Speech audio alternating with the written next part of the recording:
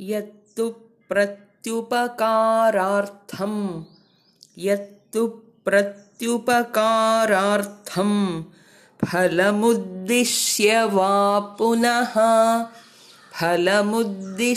वा पुनः दीयते च